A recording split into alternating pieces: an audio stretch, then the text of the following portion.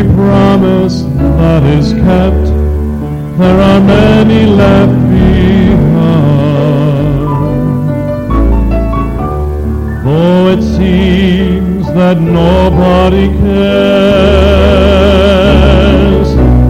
there is much that you can do.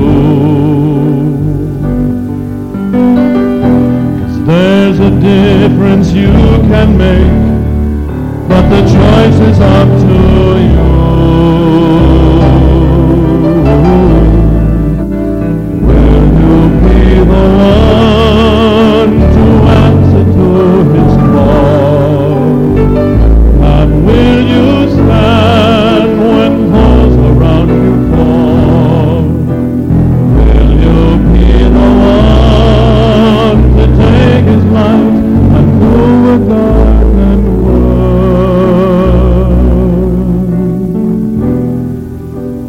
Will you be the one? Tell me, will you be the one?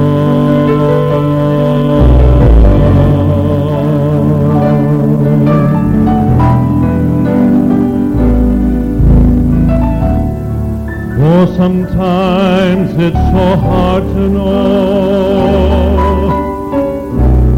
who is right and what is wrong.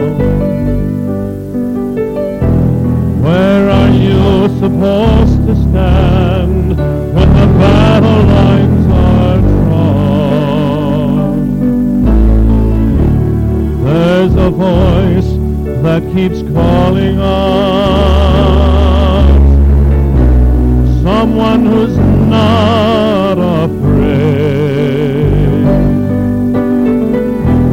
Take a stand into the night where a world has lost its way.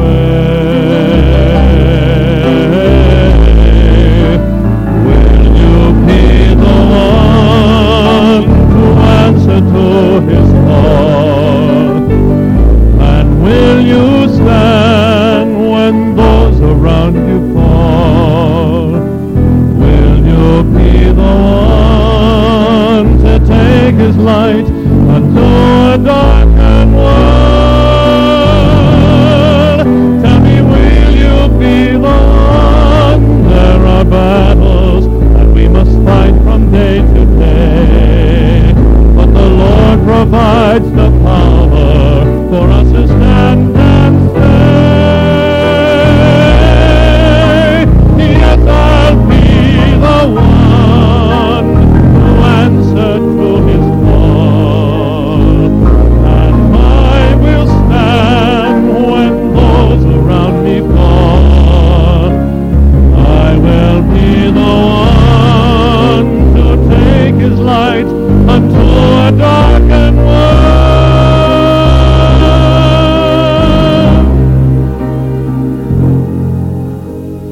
Will you be the one?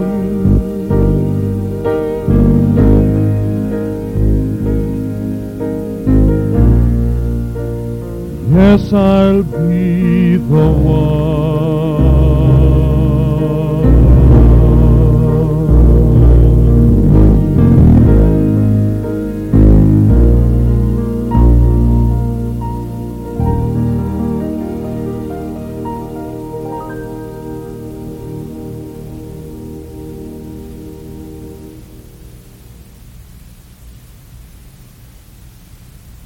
Thank you, Mike. Thank you to all of our musicians who have led us this morning so powerfully in our worship time. I want to remind you that this evening we have a very special service at our church. We have a guest from out of town, Dr. Neil Anderson, man that God is greatly using across our country today in helping people to understand and to enter into their freedom in Christ, is going to be our guest at 6 o'clock tonight. I urge all of you to be back and to bring someone along with you. How many of you have read one of Dr. Anderson's books and or been to one of his seminars? Would you lift your hand? Okay, that's probably 50 people in here.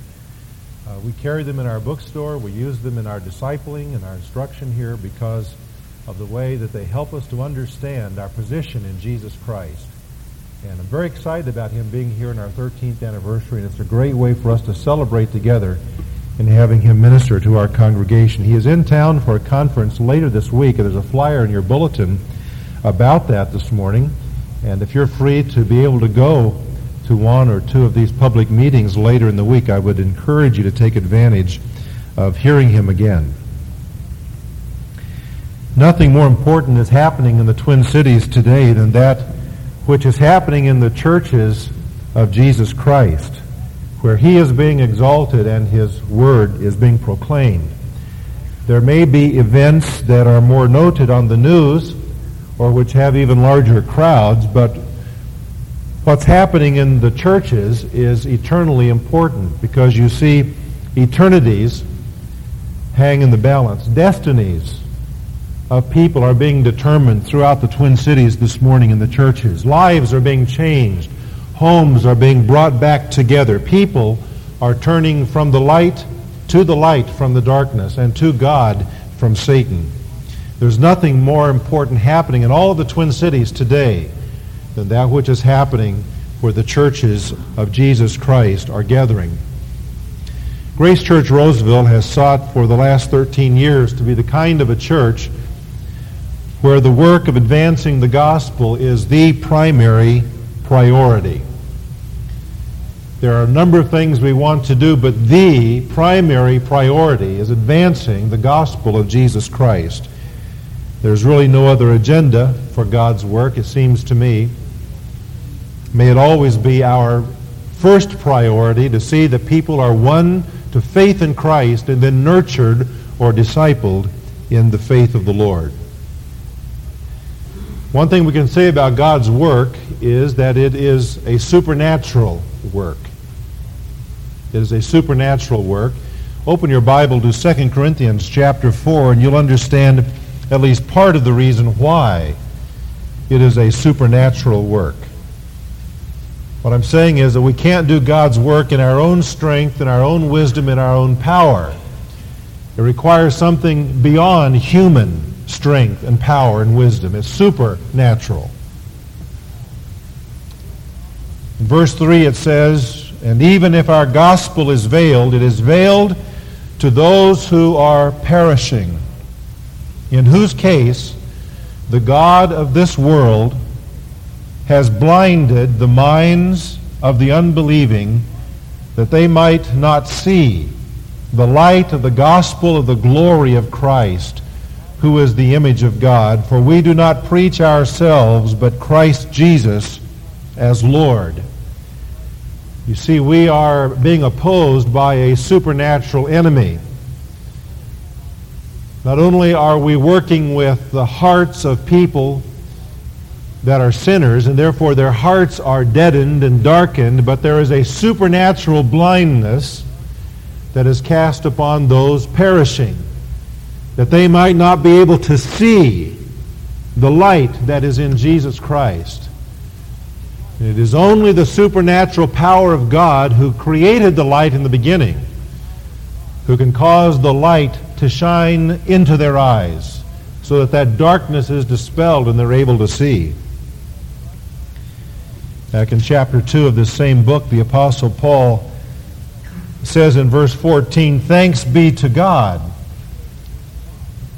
It is a supernatural ministry, but God enables us. He says, "Thanks be to God who always leads us in his triumph in Christ." We are not battling an enemy who is going to win. He thinks he is, but he cannot, because his victory has already been accomplished at the cross. He's already defeated. Jesus Christ is already leading his triumph march, like the Roman generals of old, who after their military victories would lead their soldiers into the capital city with great pomp and circumstance, and back at the end of the line would be the prisoners of war that were taken. And part of the celebration was the offering up of incense to the gods of Rome, and in honor of the conquering general. It was called a triumph march. Paul uses that picture and he applies it to Jesus Christ. And he says, He is our general, and we are following Him in His triumph march. He says, and He manifests through us the sweet aroma of the knowledge of Him in every place. For we are a fragrance of Christ to God among those who are being saved and among those who are perishing. To the one an aroma from death to death, and to the other an aroma from life to life. You see, when the conquering soldiers smelled that incense in the triumph march, to them it was a wonderful thing, because it symbolized to them that they were the conquerors, they had triumphed, they were the victors, and to them belonged the spoils. But to the people at the end of the line in chains, when they smelled the incense, they knew it was defeat. They knew it was death. They knew they were going to be killed. And so it is when believers live in the world. We are a fragrance to God. And to those who trust Christ and are being saved, we are the fragrance of life. But to those who are perishing, says Paul, the fragrance of our lives smells like death to them. And then he responds by saying, and who is adequate for these things? With that kind of pressure on you, with that kind of responsibility in the world, he says, who is sufficient for these things? Well, in this whole book, he talks about the fact that God makes us sufficient in this supernatural ministry. But back in chapter 1 in verse 18, he says, God is faithful. Who is sufficient for these things, for the ministry that causes us to battle against supernatural foes and causes our very lives to be a fragrance to God that means salvation to some and death to others? Who is sufficient? Well, only God can make us sufficient. He says God is faithful. And that's the theme I want to think about this morning. We have this assurance as we stand on the verge of another year of ministry as Grace Church Roseville. The assurance is that God is faithful. God is faithful. He has proven it in the past, and He has pledged it in His Word. Turn back with me to 1 Corinthians chapter 1, where we're going to pick up this theme of the faithfulness of God and see several of the ways in which God has pledged Himself to be faithful. 1 Corinthians chapter 1, beginning in verse 4, I thank my God always concerning you for the grace of God which was given you in Christ Jesus, that in everything you were enriched in Him, in all speech and all knowledge, even as the testimony concerning Christ was confirmed in you, so that you are not lacking in any gift, awaiting eagerly the revelation of our Lord Jesus Christ, who shall also confirm you to the end, blameless in the day of our Lord Jesus Christ. God is faithful, through whom you were called into fellowship with His Son, Jesus Christ. God is faithful. In the first place, He is faithful in the church's provision. In verses 4 through 7, he tells the Corinthians that God has given them everything they need to serve Him. He says, you have been enriched by God in all of the spiritual gifts that you need to fulfill the supernatural ministry God has called you to as part of His kingdom. You don't lack anything that you need. God is faithful to you in the provision you need for ministry. That's good for us to know too. We as a church 2,000 years later are something like the Corinthian church, not in a bad way, I hope, but in this way, that we too are not left to our own natural talents or abilities in serving God, but like them and like the people of God through the ages, we have been endowed by the Holy Spirit with spiritual gifts that, when developed and under His control, can accomplish the supernatural ministry of God. These gifts enable us to accomplish a permanent work in building the church, in advancing the gospel. So we dare not serve our God merely in our own wisdom and our own skills, although God is pleased to use the total us. But we want to serve him according to the giftedness that he's given us. God is faithful in giving us the gifts that we need. In this congregation, every Christian has spiritual gifts given by the Holy Spirit.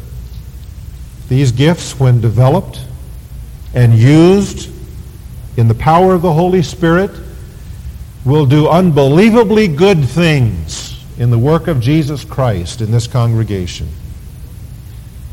God is faithful in his provision to us. Of course, our job is to find out what the gifts are that God's given us and to employ those and to serve God in his strength in the church.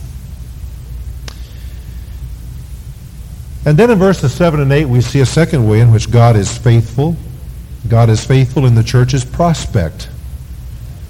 Although we are living in a world that is growing more and more hostile to the values of the Bible and to the presence of the true church and to the preaching of the gospel, although we live in a world where persecution is now taking place in our nation, although we are living in a world where persecution is going to become more severe, perhaps soon, we do not fear. We do not lose hope, because God is faithful in our prospect. Because our prospect is the return of the Lord Jesus Christ. It says we are awaiting eagerly his appearance. That appearance will take place, he says, in the day of our Lord Jesus Christ, that is in the rapture, when Jesus comes for us. We today are looking for the return of the Lord Jesus.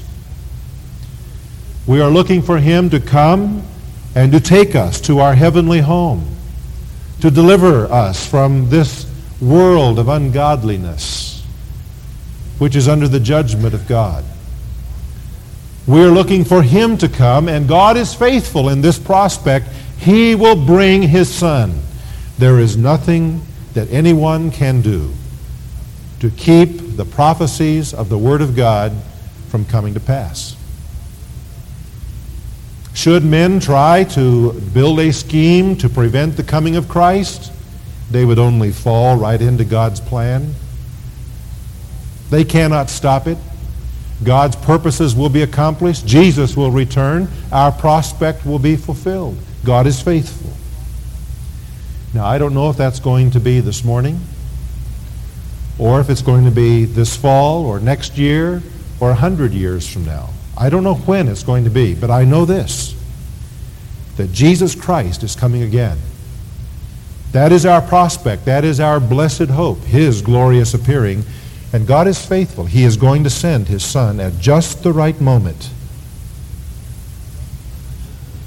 There's a third way in which God is faithful to the church. We see this in 1 Corinthians chapter 10, verse 13. No temptation has overtaken you, but such as is common to man.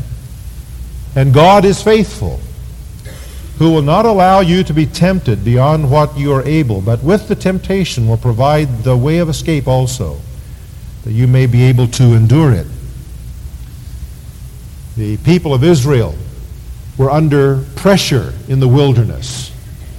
They were in a period of trial and testing when God was seeing what their faith really was.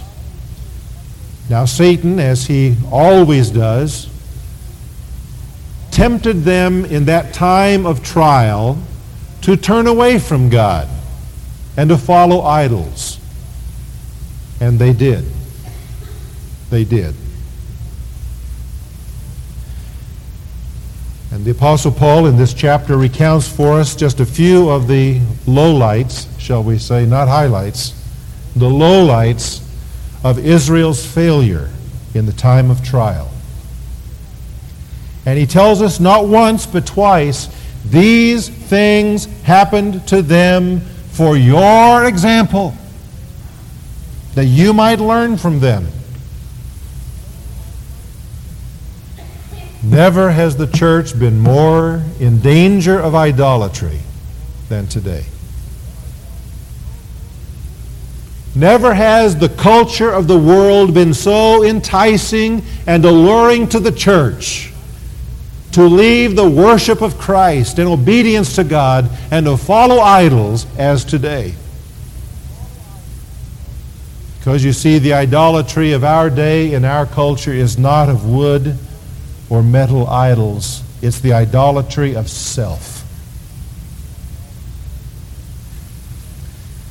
And so we worship ourselves, and we give ourselves priority before God or His church or His Word.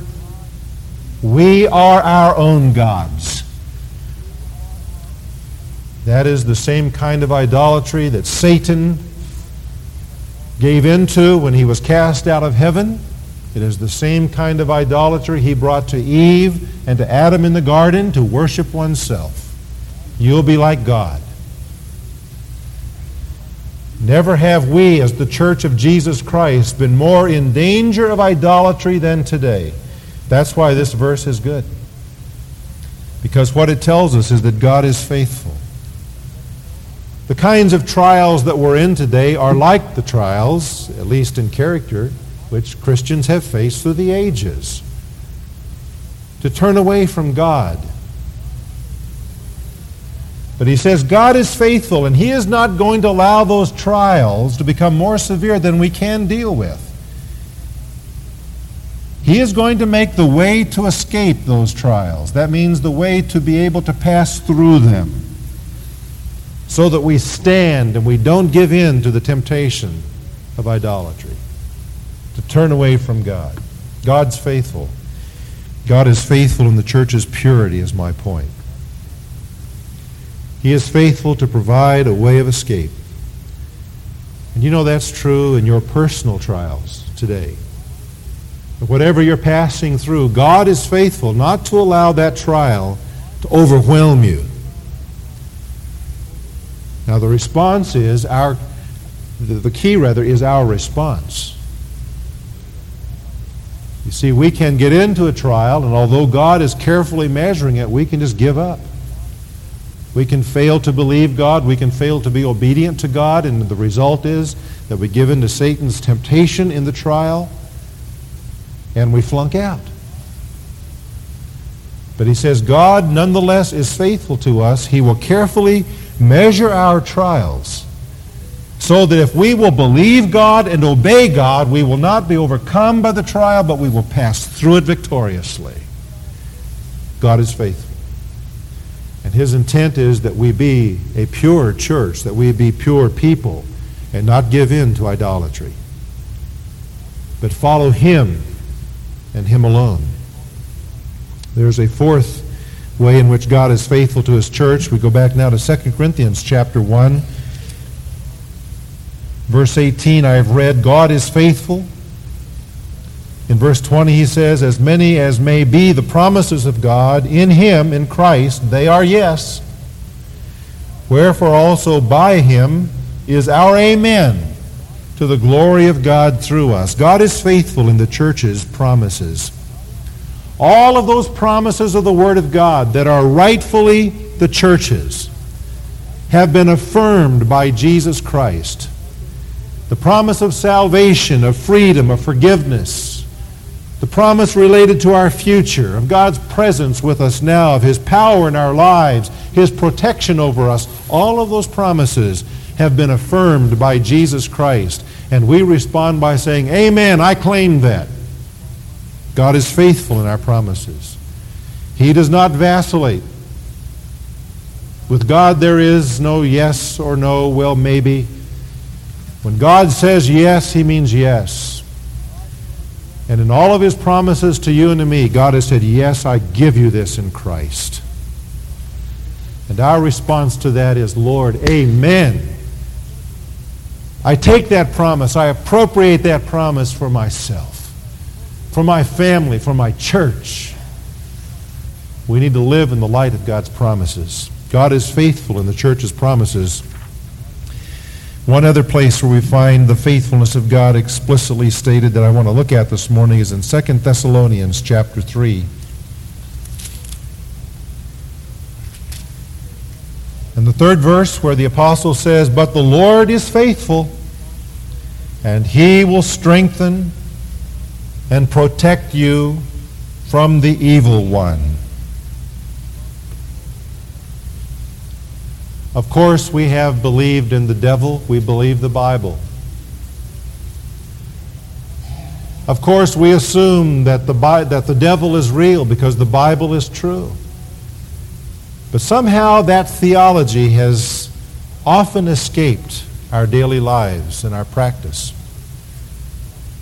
We've said we've believed it, but we haven't faced it, we haven't lived it, we haven't utilized our spiritual weapons in the warfare, and so it's a theoretical battle, not a real one. And the problem with that is that if we don't see the reality of it, we're already defeated.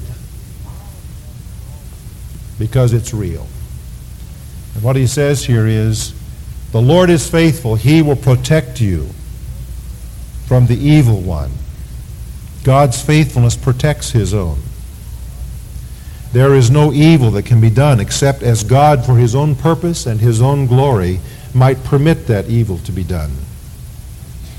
We are protected by God. The word here means a military guard against violence. One of the names of God that has become precious to me in the last year or so is the name the Lord of Hosts, which means the Lord of the armies.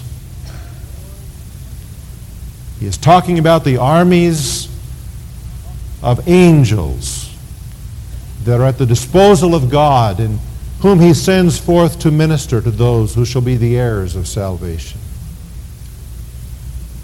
You and I need not fear the evil one, and we don't. I think it's probably appropriate to say to you as a larger church body, as I have said to our Sunday night prayer group, that we have been in an intense battle spiritually as a church against the forces of darkness. And since Halloween Sunday, we've had Satanists visiting in our services.